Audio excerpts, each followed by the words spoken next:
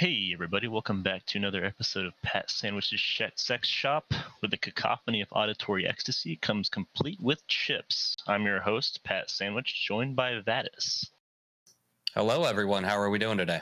So we're broadcasting you here on iHeartRadio or wherever you get your podcasts on this fine Tuesday evening. I'm joined by DJ Hypotect, an obscure network of house, indie, and ambient music manifested into an international subversive superstar. Good to have you on the show.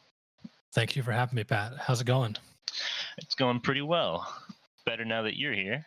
Now, as I understand it, we're going to be listening to your new extended play today. That is Can you give me a little bit of a taste as to what we're biting into here? Yeah, let's see. What are my talking points for this? Well, it's transgressive and transcendent.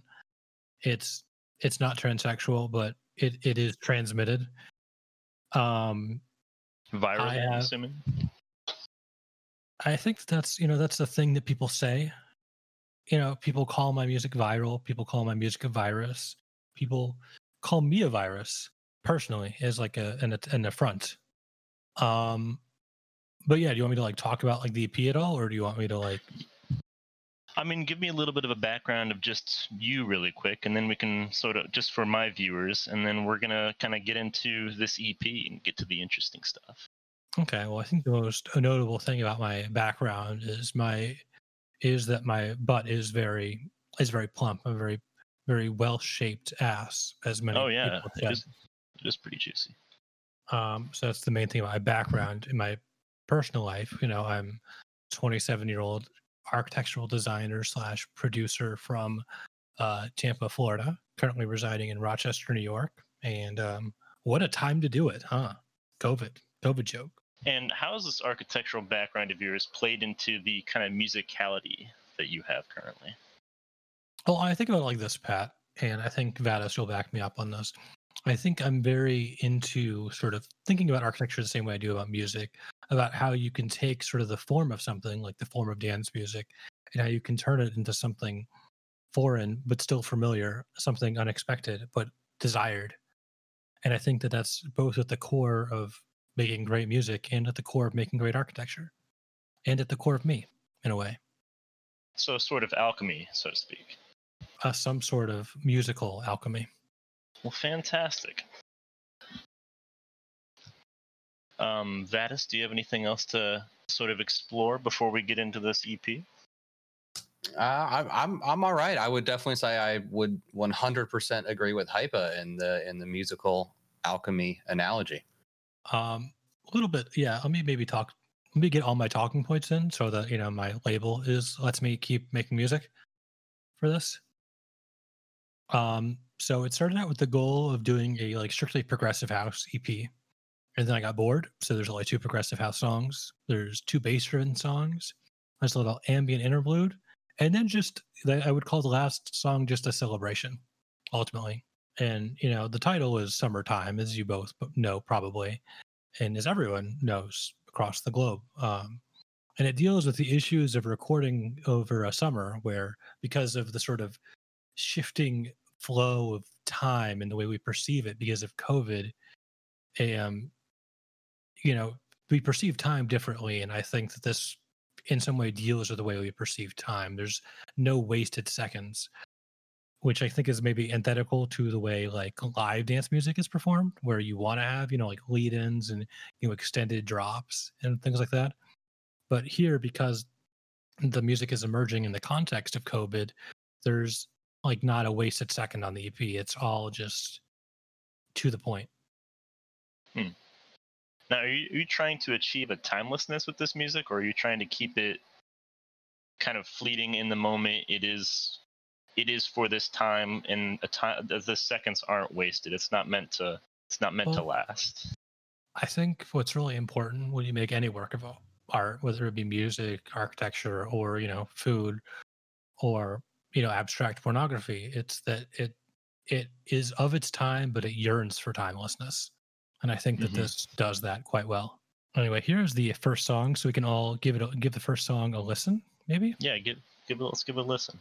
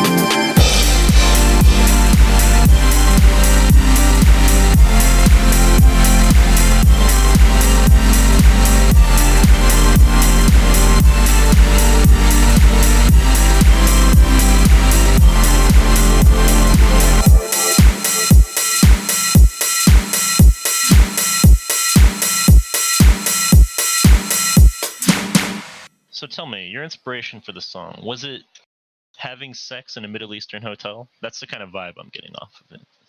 Well, for this song, it was my second favorite song off the EP. It was based on the song "Cat Thruster" by Deadmau5. Do you know that song? I haven't listened to it recently, so I couldn't really explain it to you now.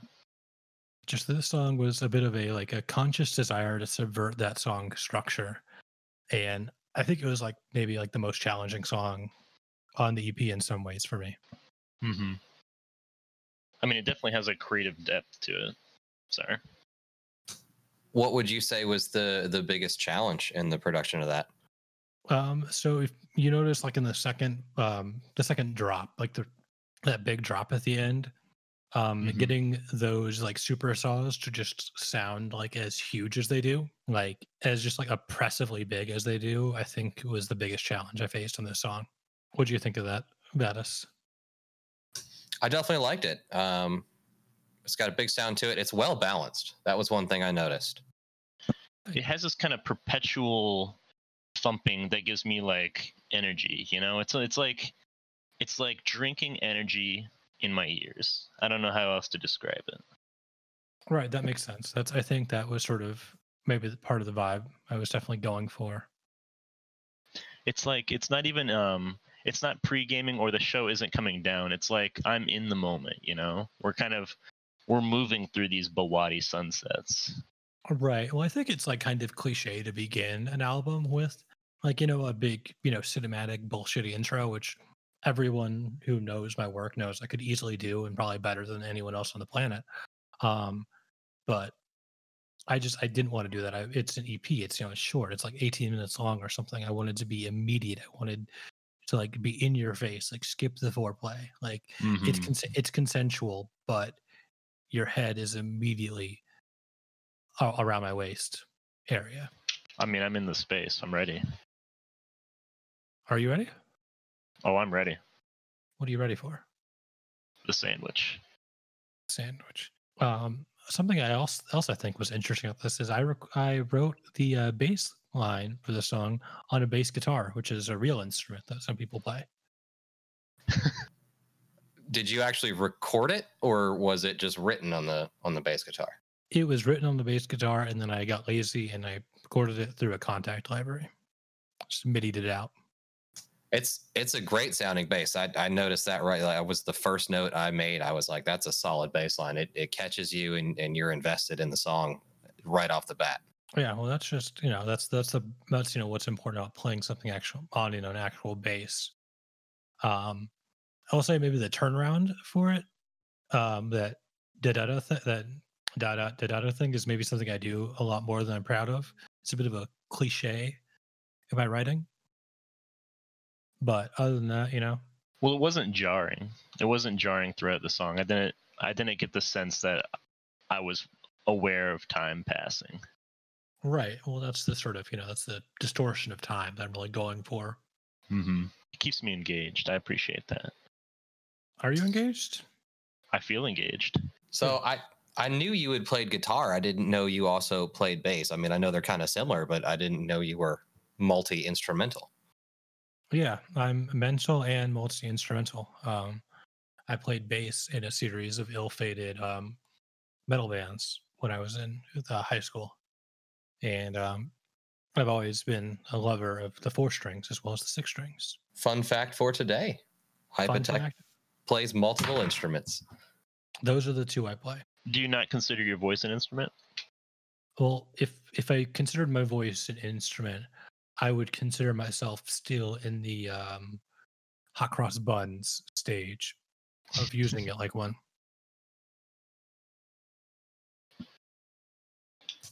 I can respect that. It's full Yeah. honesty right there. I'm working on it. I think for the next release, I want to do something a bit different. And maybe I sing on that. Maybe I play bass on that. Maybe I play guitar on it. Maybe it's like just a full on rock opera. Maybe it's a candelabra. But I think that is a direction I've looked at in terms of just the directions that one can take after a release like this Mhm. one, where it was just all MIDI. I didn't even play hardly any of the notes on a keyboard because this was written as part of this sort of 6-week challenge. There was such a demand to record as quickly as possible, and a lot of the tightness of and stiffness of the grooves, I think, come from having no time to work on the songs, but still wanting to produce something of quality.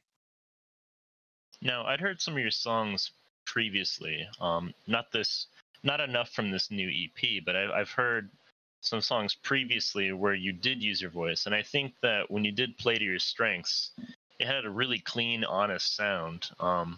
And I think that really works for you, because I think that when you're pushing boundaries musically, it comes across like discovery.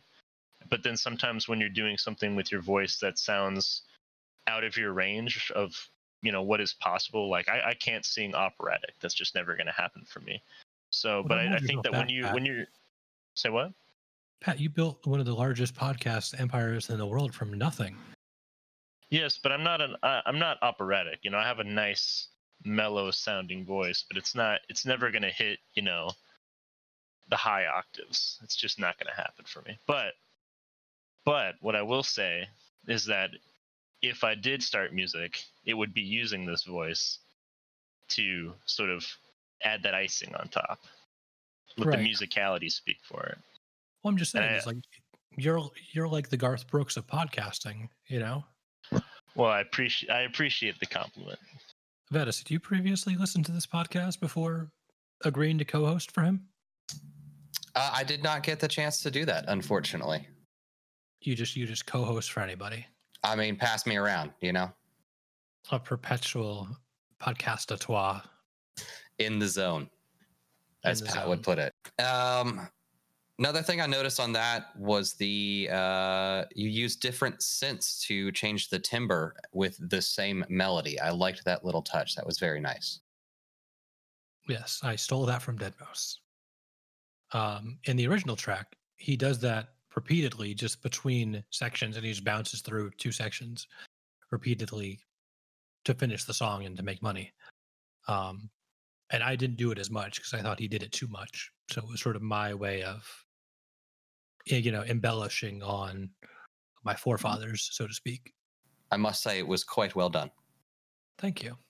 You give me hope for where music's going. Makes me feel more adventurous. Well, that's what I hope with everything I do in my life. I can make people feel more adventurous, and I can make people feel like something exciting is just out of their comfort zone, like not too far out, but like just outside. If they just reach a little bit into the hole, so to speak. Mm-hmm.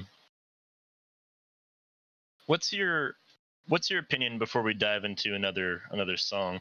What's your opinion about appropriation in the industry? If it's where discovery might end up being ownership or claiming of uniqueness? Is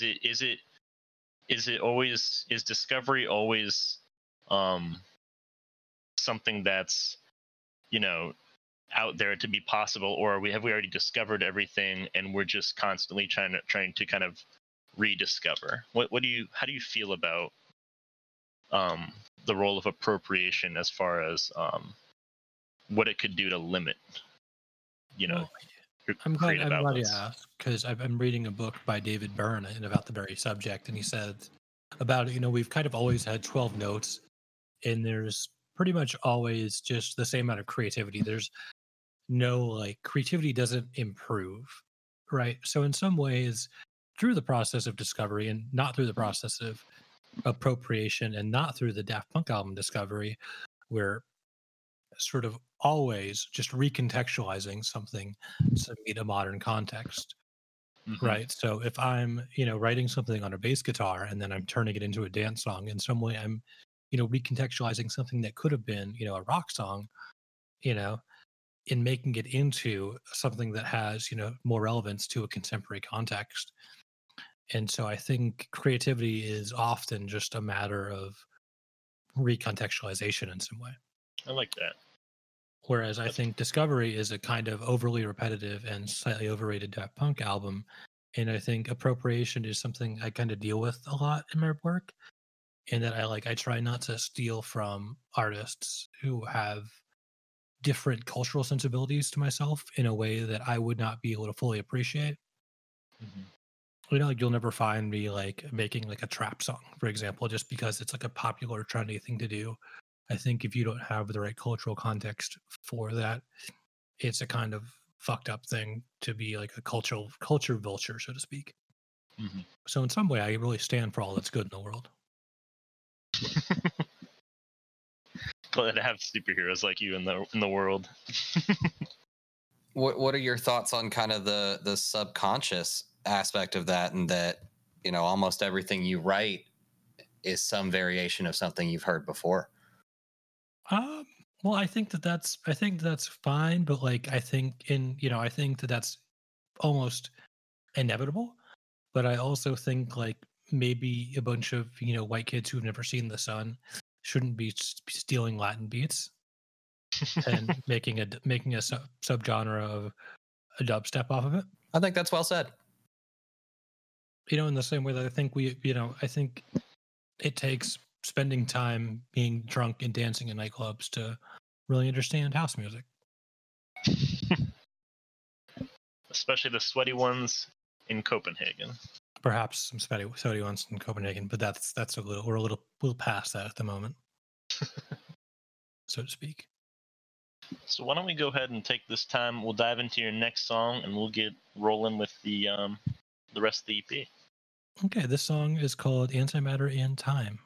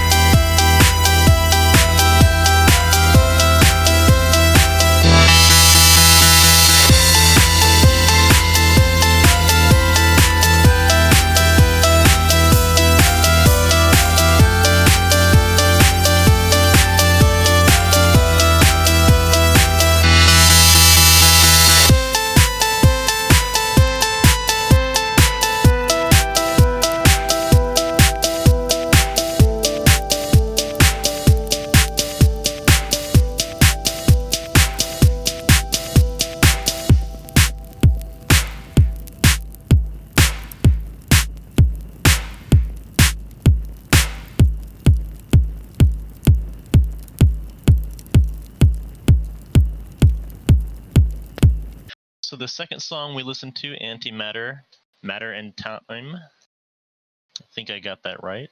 Antimatter and Time. Antimatter and Time. That's a bit of a tongue twister there. Yeah, it got me quite tongued. Got you tongue-tied? Got me a little tongue-tistied. Tongue-tistied. But so leading into this second song, I definitely have seen your growth over time, and this is definitely very professionally done. I enjoyed this song. It had that.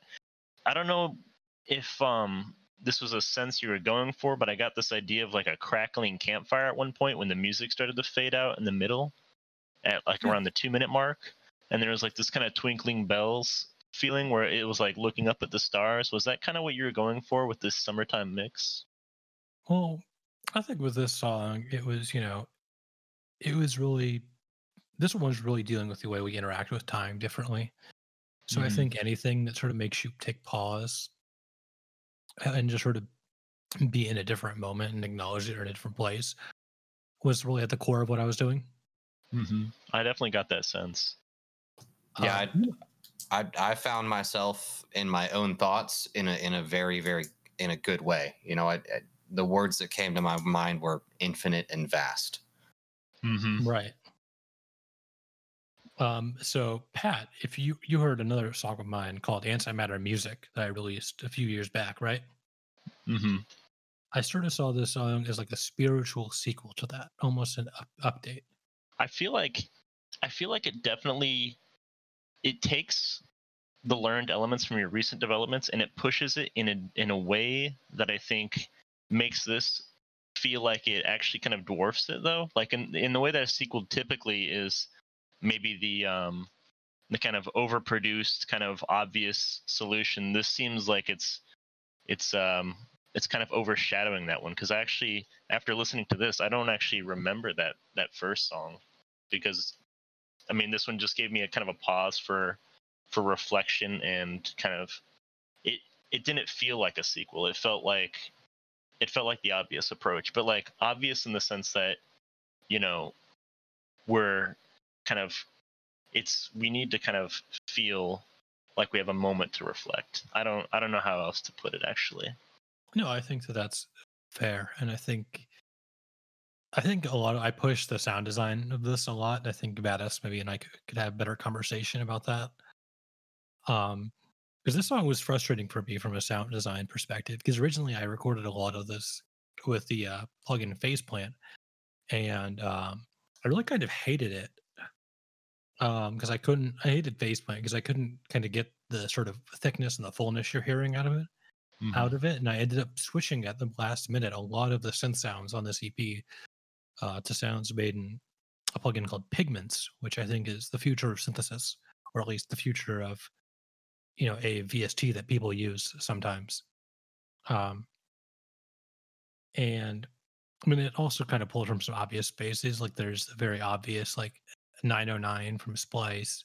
There's that BBC orchestra thing that everyone has. The glockenspiel is right from there. If you've been listening to my podcast for any length of time, you'll know I love the plugin Sturge, which is also featured prominently with the sub bass being done in that. No, I loved it. I actually want to touch on that bass line. Where did that when I first came in, it subverted all of my expectations on where I thought a bass line would go in that track. Yeah, I mean, it was very, it was like an arpeggiated thing that I sort of, developed in Pigments. And I used a lot of arpeggiated basses on this album because I think too often people just, follow the root note, and I could do that. And I've done that, but, I wanted to do something that had more movement to it to sort of flow with the thing on top, Yeah, I think it worked really well. Like I said, it took me by surprise where it would stay on the same note in certain places and then go higher when I thought it would go lower. It was very well done. I think just from a storytelling perspective, I can't generally speak to the specific kind of musical elements of it oftentimes, because I'm not as immersed in that environment as others. But Right. You're more in like sex screams. That's the genre you Mhm. work in, right? it's more, organic in that nature, because I often record organically. So, Right. And you know, it orgasmically, from what I understand. and it's very organic, in the spirit of the times, very organic. Um, and so, but what I can speak to is the storytelling, and for me, it feels like a journey, a really interesting journey where I'm moving, I'm reflecting, and then I'm moving again quicker, and then I just sort of feel like, I've achieved what it was that I was setting out to achieve. Right. So You you're know? like you're like moving quicker. Then are you also reflecting quicker? No, I don't think I'm reflecting quicker. I think the reflection that I felt was more that, I'm kind of moving initially, and then I'm reflecting on the fact that, of what I've just done, and then I realize that maybe I need to be more in the moment next time. I need to kind of discover more. I need to kind of go out there, and I need to put myself forward. And then the beat picks up again, and it's got this new sort of heightened rhythm, and it's a new intensity, and I feel, faster. I need to be moving faster, and then at the end I feel accomplished. I don't from a storytelling perspective, it felt very complete. Yeah, I think that was something I picked up. I had one of my tracks that you heard actually, Post Industrial Waste, was Mm-hmm. reviewed on someone's Twitch stream. This guy Musar that I think has a big influence on my work, especially as of recently, and has been really helping me as a producer. And he sort of was talking about like the story arc of a song and how you kind of want your last drop to sort of be the biggest one, whereas I think a lot of people are so hungry for clicks that they'll put the first drop as the biggest one. But from a storytelling standpoint, I don't think that works. I It think you doesn't leave need a whole to. lot to be desired. Right. I think songs become really repetitive after the first minute and a half if your first drop is the biggest.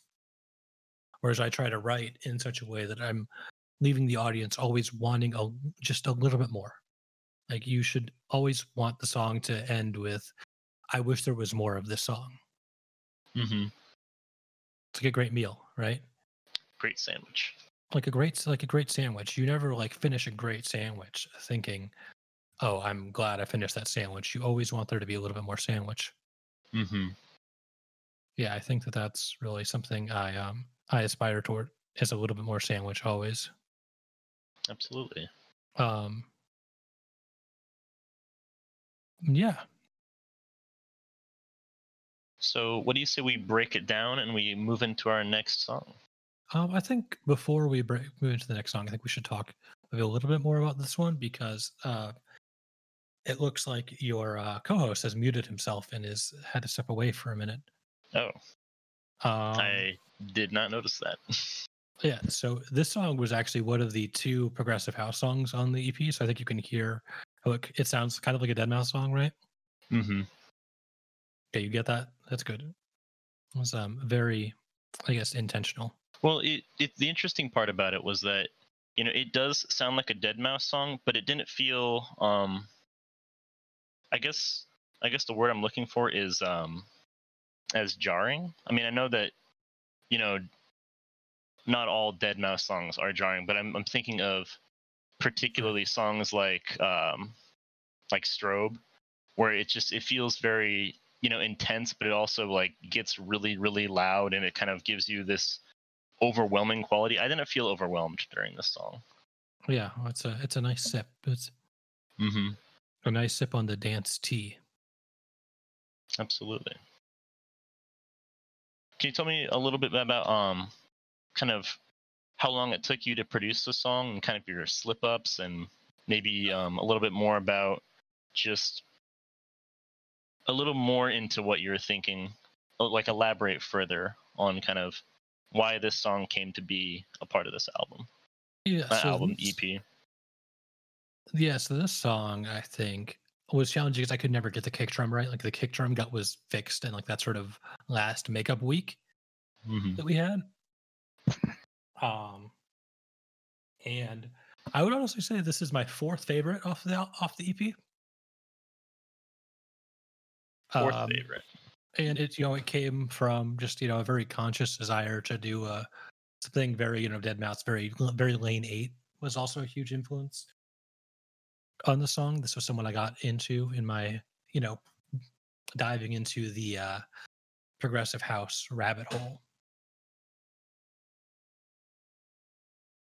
And my label is telling me I can accept no further questions on this song, and if they want to ask me more if you want to ask me more questions on the song Badish, you're allowed to, but Pat, if you do, you'll be charged $5 per question.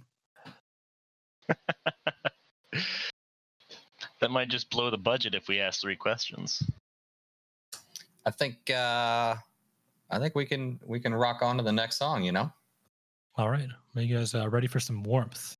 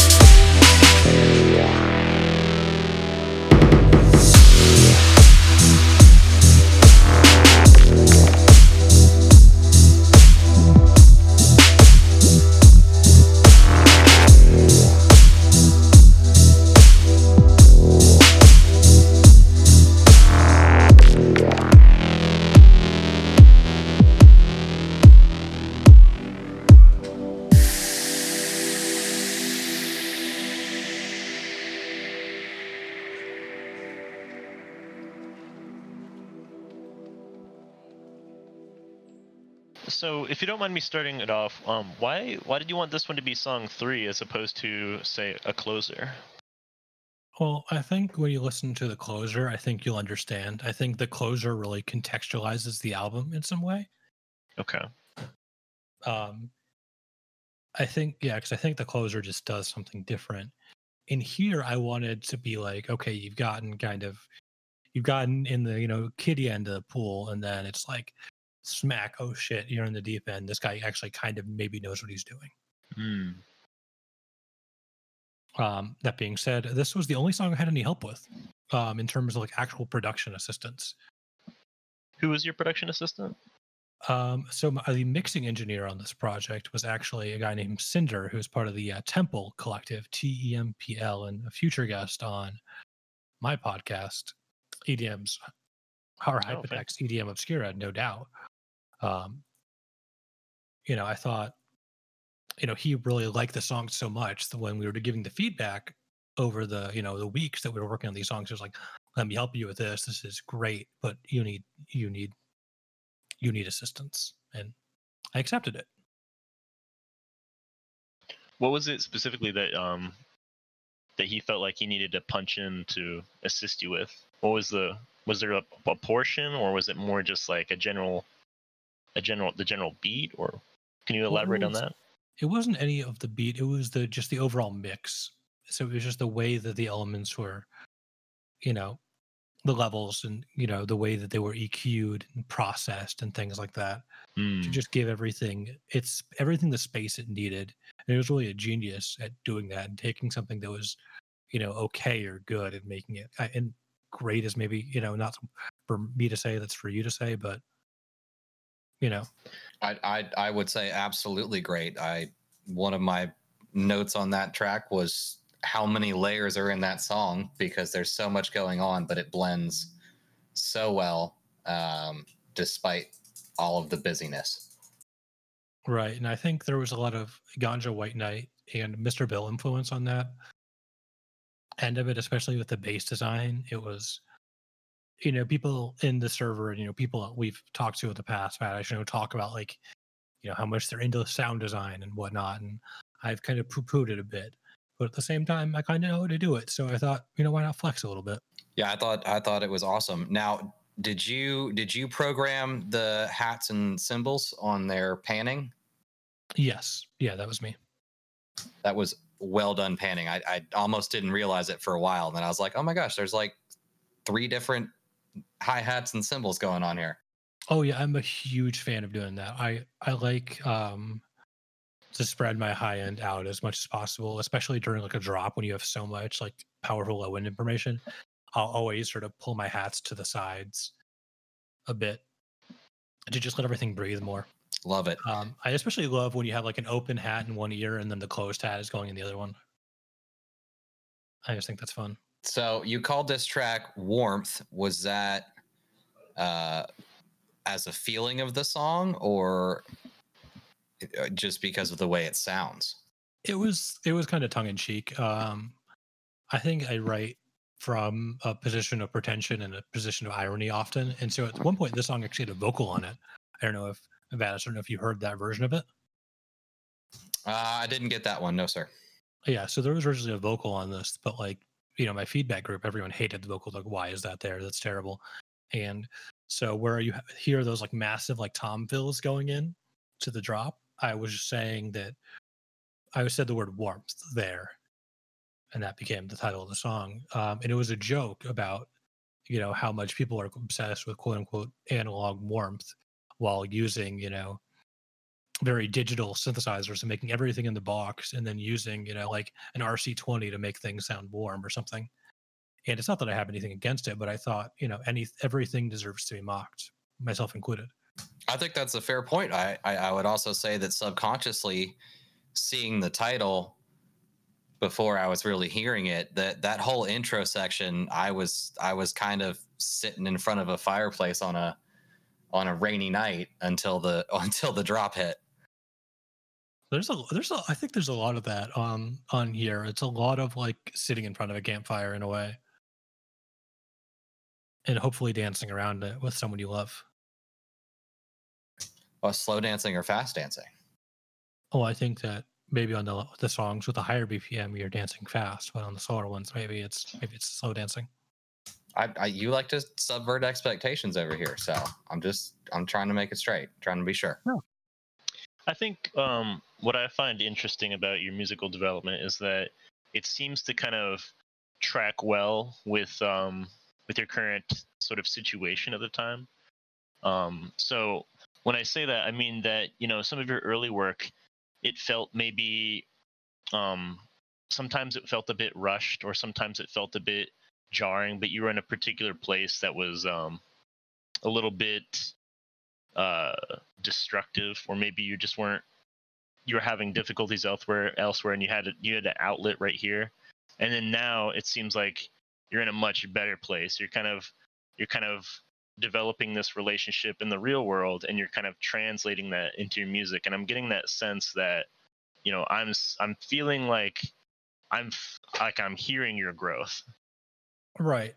I think I have a sort of thing about me where I cannot, and it's sort of inevitably I don't hide any emotions well, and so to your point, as my relationship with God has grown over the past years, and I've come to rediscover Him, um, and found sort of emotional stability in Jesus Christ, our Lord and Savior. I think um, so too has my music sort of evolved in a way that's much more controlled and much more well thought out, and very consistent in it, the way it tells a story, much like the Bible. You broke so hard, dude. I hate you. I was really trying so hard. Hope I didn't offend you, Vanis, with that. No, you're all good, bro. You bastard. Okay. So we've lost our host. Doing okay there, Pat? Yeah. I'm reeling back. All right. So, would you say that your music pulls that religion into here, or would you say that there's still a separation of Kyle Santilli the spirit, well, not Kyle Santilli, Hypotech the spiritual versus Hypotech the musician? Are they one and the same? I would say they're vastly different. All my songs are about sex. I mean, I don't think you can denounce sex though as not being spiritual. It's obviously spiritual. Well, are your songs about sex as an outlet that you can't express otherwise? No, I think it's more just you pull from what you know. You pull in your music from what happens in your life. Your creativity has to come from somewhere. So if all my songs are about sex, then maybe something is going on in my life that's inspiring that. Well, you're either having a lot of it or you really want to have it. It's one of the two. Well, I think it's pretty clear which one of those, because it doesn't sound like it's hungry for those emotions. It's celebrating those emotions. It's not a lust for sexuality. It's an open expression for sexuality. It is a woman in Central Park taking off her shirt and yelling "Free the nipple." I think that's what these songs do. I think that's what the song does. Is that where the warmth comes from? No, I think the warmth just comes from. I think the warmth comes from all the the saturation knob plugins I used on the song. So I'm curious because I'm getting the sense from these songs, it feels more like it would plug in better as a fall album. Well, I think I'm more of a fall guy. Like, I think I always wish it was fall. I think that's my favorite season, for example. It has all my favorite holidays. Veterans Day, for example, is in the fall. Mm-hmm. As is Halloween. So I don't know. I mean, I think I went on like a camping trip in the middle of this. Maybe that's what you're hearing. I think that's exactly what I'm hearing, because it definitely has, like, I can see myself listening to this in the fall and feeling perfectly contextualized.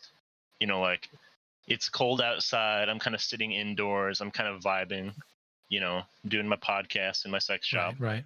And, it feels where I'm supposed to be at the time, like inside here and inside someone, Right. Well, we all know what happens during, the Pat Sandwich's Super Sex Shop Spectacular. It's a showdown. I would even say validation to that statement. It has been raining where I'm at since about 10 o'clock in the morning. And these songs are blending right in with that atmosphere. Yeah. No, I think I have a rainy vibe. And I think I have a very hard time escaping myself in music. I think if I was one to use music as escapism, I would fail miserably. It's more, I think, a confrontation and a confirmation of the self. Touche. Pat, shall we move on to the next song? I think it's time. I think it's the time we have.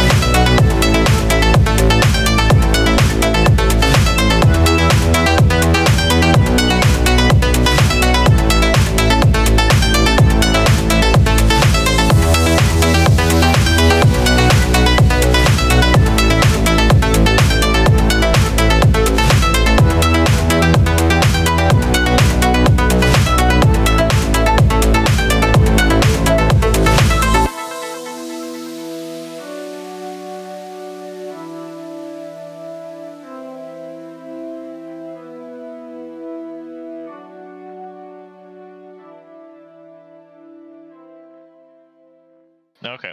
So I'm gonna just go ahead and jump off right from the bat. So my first impression of the song before the beat started to break down a little more was Bittersweet Symphony meets Daft Punk. I know that that's kind of a Bittersweet Symphony is kind of an old reference, but I don't know, something about the first bit of it just it felt like that. Was that kind of present, or was that completely I would unintentional? say that was not only completely unintentional. I would say a path that was completely undesired. I think we went over the list of the top 10 songs I hate at the beginning of this, and the Bittersweet Symphony was would have made that top 10 if there weren't so many songs written by the band 311 I know. for me to list. I'm a hater of Bittersweet Symphony. I don't think that's a good song. I think it's corny, and I don't think You know, it's very overplayed. it's not even that overplayed. It's just it's not that good. I don't like it. It doesn't do anything for me. It's not. so repetitive. It's just so It's so repetitive. repetitive. It's really It's like let's take something. Let's take like the seed of a good idea, like something that could one day grow into a good idea, and just spread it around. It's like if Johnny Appleseed had just thrown a bunch of seeds at the ground and they never grew into anything. And he's like, hey, look, there's a bunch of seeds now, but no trees. I had in the intro kind of a sense of mortality before the drop hit. Was that intentional? That's more on brand. That's more on brand. I think, especially at the end of the song, I like the end of the song because it sort of feels like the rug is being like pulled out underneath you, and you've sort of just fallen on your back. I will be truthful. I was trying to take a quick dig at you. I will be truthful, Pat. I don't care. I'm here to promote my product. And if you want to take digs at me, that's fine. I know you have an incredible reach with your podcast, and you talk to so many people, you talk to so many celebrities, and I thought this was a good opportunity to do that. Absolutely. But can we talk to us about the song? Yeah. I feel like back to that sense of mortality, particularly in the intro and the outro. For me, as a producer and musician, I feel like that was achieved by was that a half step or a full step resolution in the last two chords? I think it might have gone from a minor 2 to a major 1, because I like a 2-to-1 resolution. Yeah, no, it was well done. It was kind of suspended, and then it hit that resolution on the fourth chord, and it was like, yeah, that's where I wanted that to go. It hit all those right spots. You know? Well, I think this song was actually weirdly. This was inspired a lot by you, Vatis. I think. Oh well, thank you. This felt like something you. This felt like something you would do, particularly in the intros and the way I'm using the orchestral samples. I can only take that as the highest praise. I appreciate it. Yeah. Well, because I was apprehensive about using them, and I think it's tough to make orchestral samples work when you're dealing with things with this high level of saturation and compression. And I found that just by like blending an orchestral sample with like a very basic synth sound that sort of sounded close enough to it, you could make something that like sort of worked for me, I guess, out of it. Yeah, I mean, you're right. Blending those orchestral sounds can definitely be a challenge. I give you praise in the fact that you pulled it off very well. Yeah, so I repeated the same part. I basically used the orchestral elements as color on top of like another sound and just layered it and stuff, I guess. Yeah, kind of gave it more of the top end, and then took the low and the mids with a synth. Exactly. That's exactly it. So let's talk about that drop. What was the influence for that? Well, so I think that was again about the Bible, because I think that the Bible is intentionally not a truthful story, but instead just a series of allegories meant to sort of tell us how to live our lives and reinforce the slave mentality in people, and sort of give meaning to that as just allegories and not the truth. So it's okay if it has holes in it. And I think in the same way that this drop was kind of trying to do something like that. Maybe. Does that make sense? Pat, what do you think about that? I honestly think that it kind of in the way of the slave mentality that you're referring to. I think that the voice of the symphony was suppressed starting off, and I think in the end, everyone is a slave to the rhythm, and I think the song really speaks to that and sort of the core of what dance music is about. But I still feel like I could have used some more of those, of that initial, like just that initial, symphony and orchestra, just kind of building with the beat too. I think I could have used a little more of that. Not so much that it overtakes. I did like how the beat kicked in and I was there. I was in the moment. You were But there. I kind of missed some of that. You were there. Were you there? Sorry? Were you there? I'm asking you. Was I there? I was there. Go on. That joke doesn't make any sense. I was so confused. What do you mean there? Nothing. I mean nothing. I'm so confused. I was there. You completely threw off my groove. Where am I at now? I got a big 80 cents from the drop. Yeah, I think there's a lot of that, and like the way the horn stabs come in, right? Yeah, no, for sure. For me, I got a lot of Night Call by Kavinsky. If anybody knows that song, I got a lot of those vibes. Yeah. Let's see. What did my label send me to talk about that with the song? Yeah, no, I've already talked about everything that they asked me to. This one was probably the most Lane 8 influenced, I think, more than anything. I do want to ask, how did you program the arpeggiator in that? I mean, what was your process on that? I messed with the gate and the velocity on the arpeggiator a lot to give it like syncopation and give it like a more organic feel.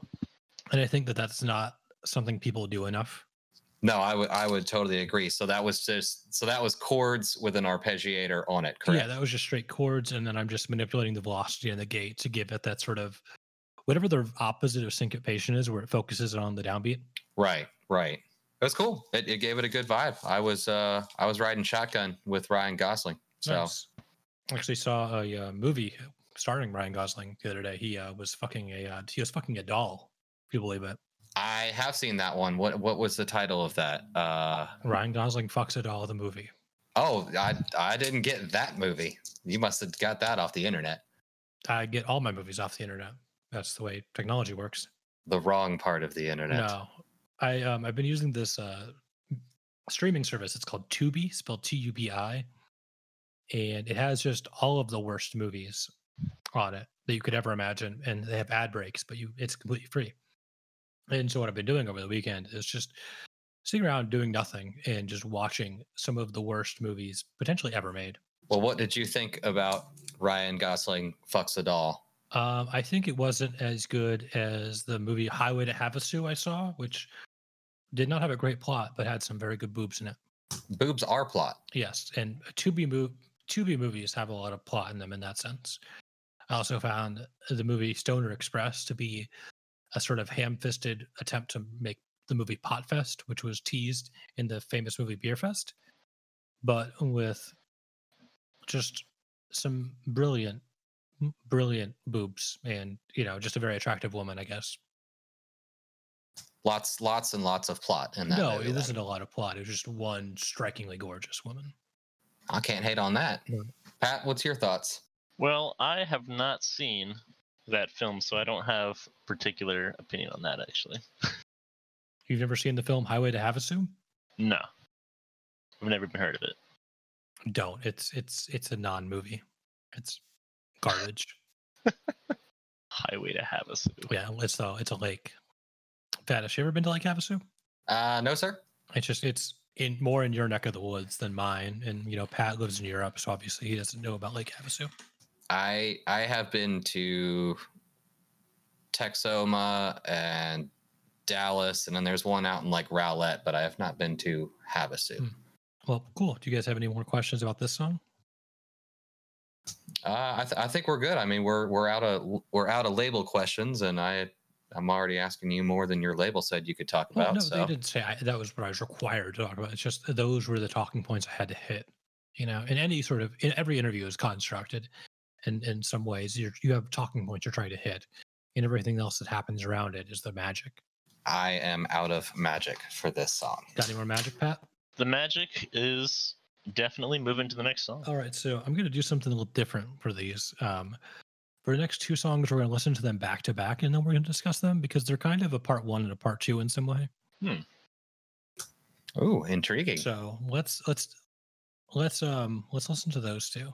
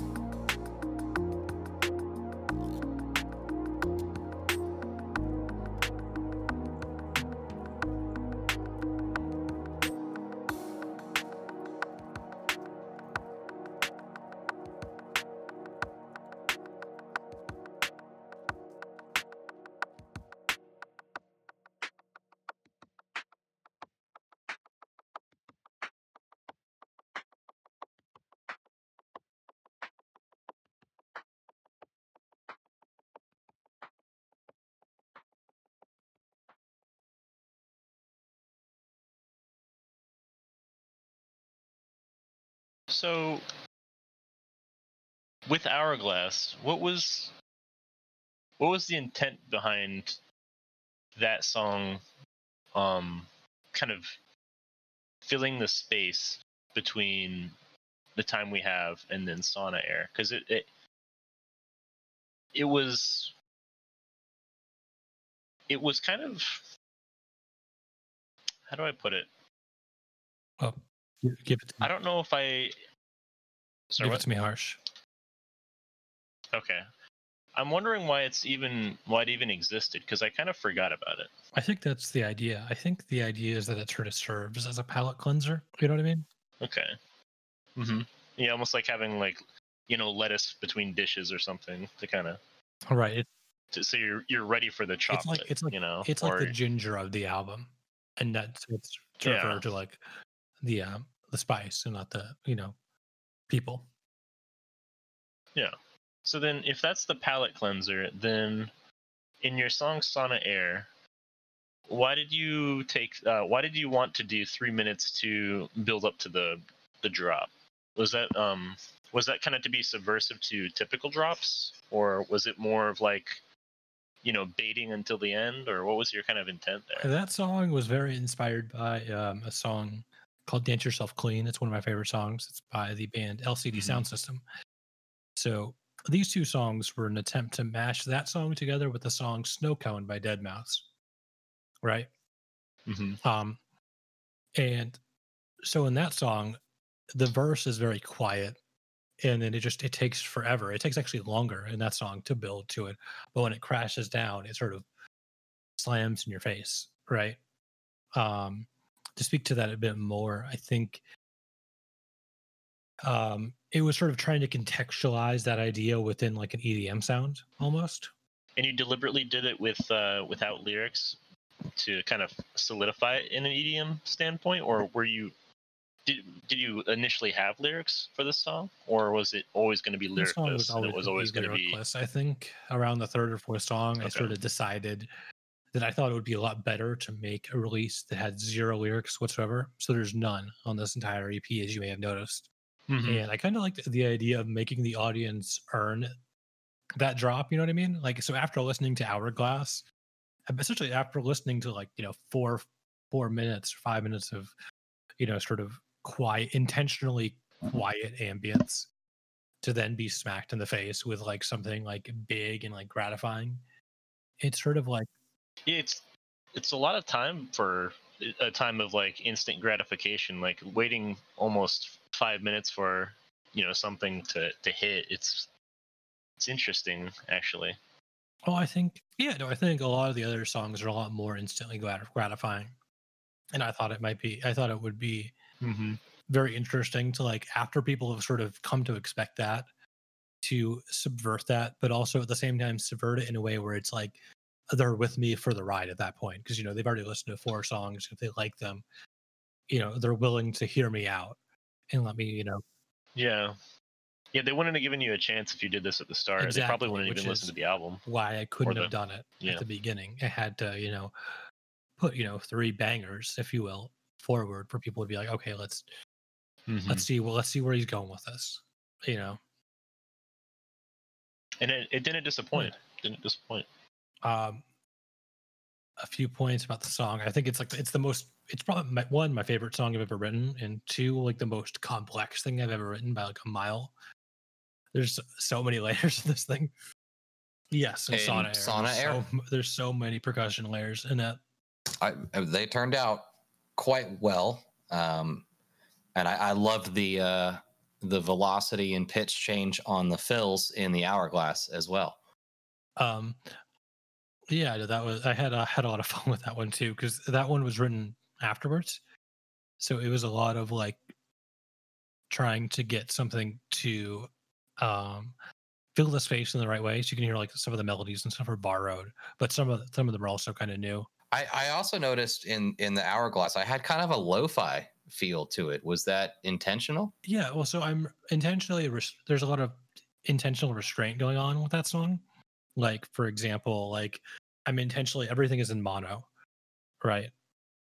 And everything is very quiet. It's mixed it's mixed much quieter than the rest of the album.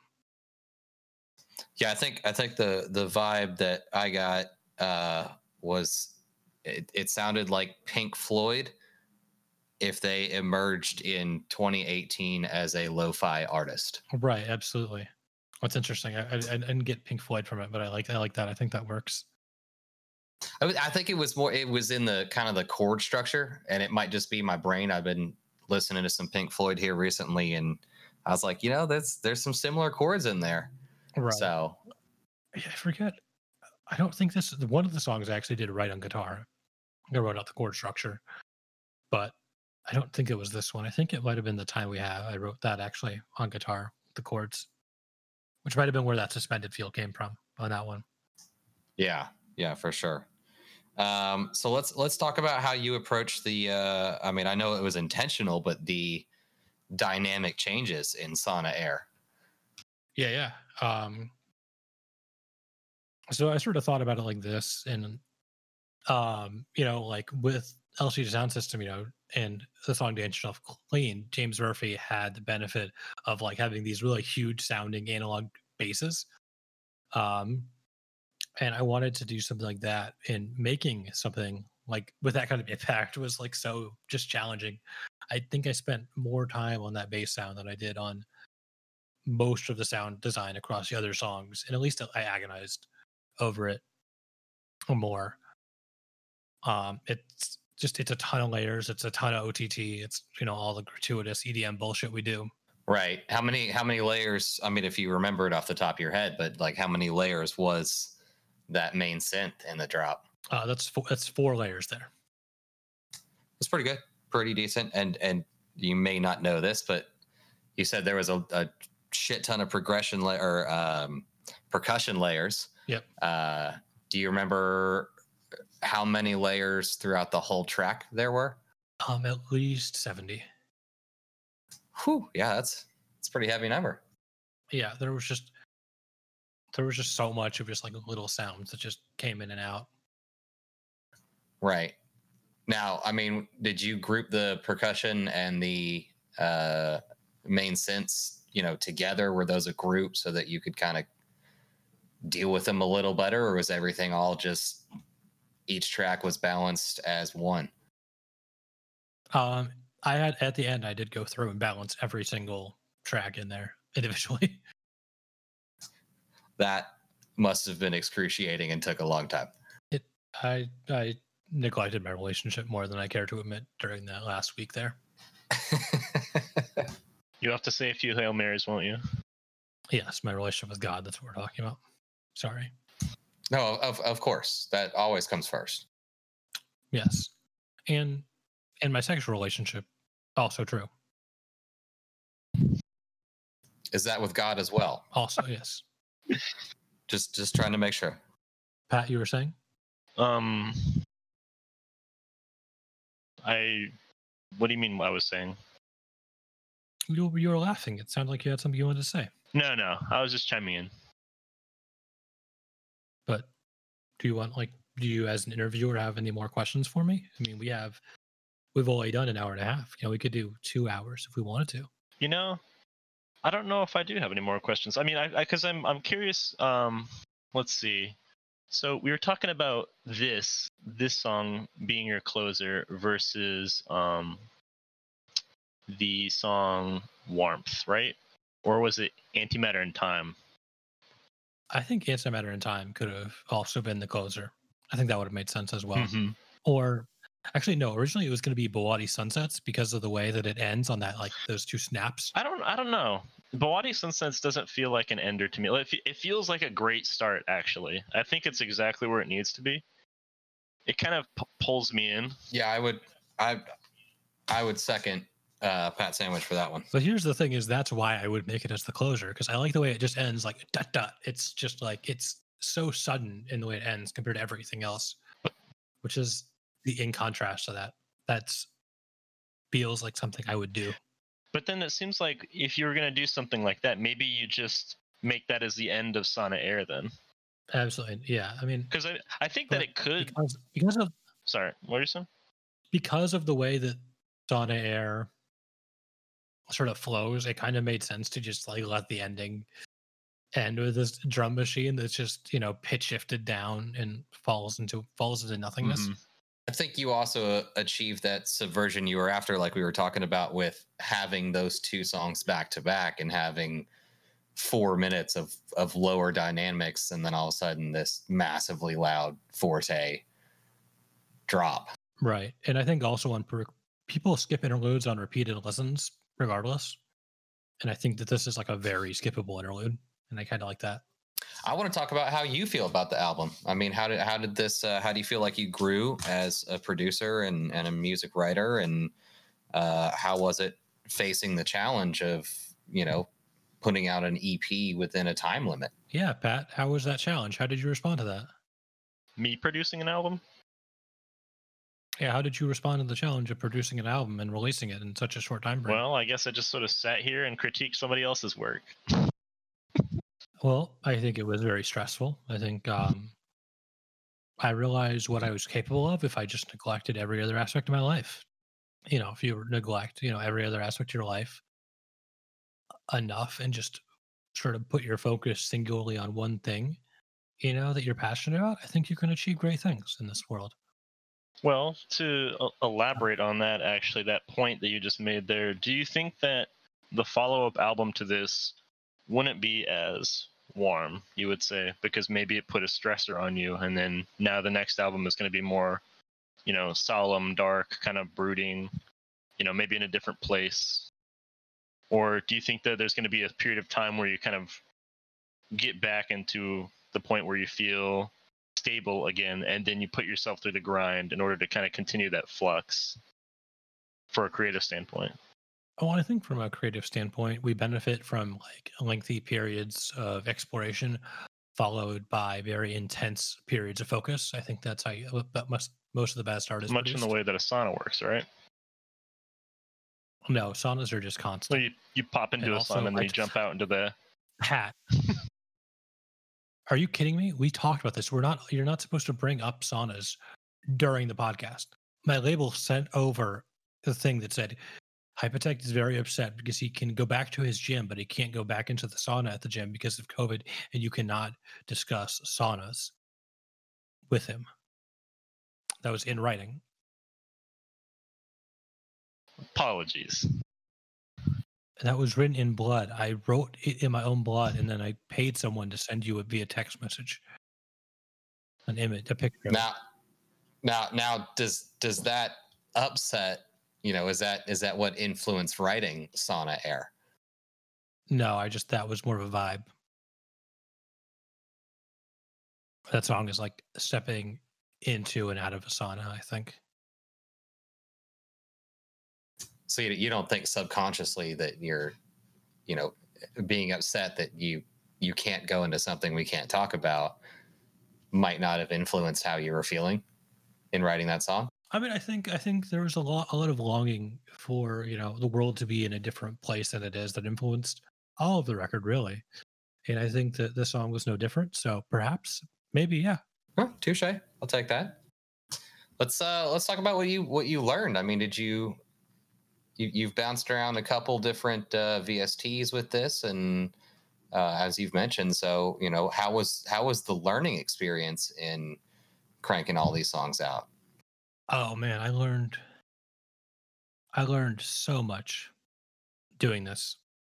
Like I learned so much about mixing, you know, especially like I think I learned how to use a loudness meter, learned how to measure LUFS. You know what LUFS, Vadis? Oh, I do. That's pretty awesome. What loudness meter are you using to measure LUFS? I'm using Metric AB, which allows you to AB against songs very easily. It's a great plugin. I got it on a discount, like $40. Okay, that's pretty awesome. I love the fact that you are measuring to LUFS. There's a lot out there that doesn't, and including myself. I don't measure to LUFS yet either, but it definitely is a good standard to measure by. Yeah, good learning experience. I love that. Yeah. So all of these songs are like measuring some of these songs might be a little bit over compressed because I'm, mix them to be competitive with the songs that they were inspired by. Right. So this song, when the bass drops, it's actually 0.3 lufs louder than the drop in Dance Yourself Clean. How much compression in the end did you have to put on it to get it up to that? That was where the 3 OTTs on one of the bass sounds came. What? You said 3 OTTs on one track? Yeah. There is none on any of the other bass sounds. On the main bass sound, there are 3 OTTs.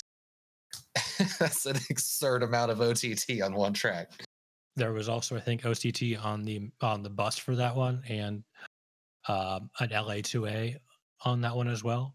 That's pretty awesome. Yeah, that's quite a bit of work for one individual track of a song. I like sounds. I like to, make these like perfect little sounds. I'd say you did quite well with this EP on making sounds. Thank you. I think that was the goal. It's often the goal in writing music, I think, because ultimately, I think we all want to just be heard, right? Of course, I think that's why we all get into making music to begin with. Right, is to be heard, to satiate the thing inside of us. It's like, hey, I'm important. Look at me now. Well, even if it's not a be heard in a public domain, I think a lot of us start making music to let our emotions be heard. Right. And some of us make music because it's like you have like friends from college you haven't connected with in a while, and you're like, hey, come talk about this music with me. Come like and engage in my life again because I miss you engaging with my life. And sometimes that music is a vehicle to allow that. I'm feeling jabs here. Well, no, that's just what music life. does. I think a lot of people. I think that's a lot of people. A lot of people write a lot of music. It's a very common experience. I'm very relatable. I'm an everyman. I pride myself on being an everyman, being universally relatable. I'd say it's common enough that it's at least 2/3 of this chat room right now. It's at least 2/3 of this chat room are enjoying this music as an opportunity to reconnect. And it's you and me, Vatis. Of course, it's been over a week. Yeah, I didn't record last week because I was too busy finishing up this thing. I know. I missed you. I was too busy adding those OTTs.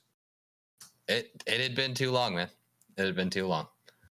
Had been too long. I changed the kick drum on like half those songs that week.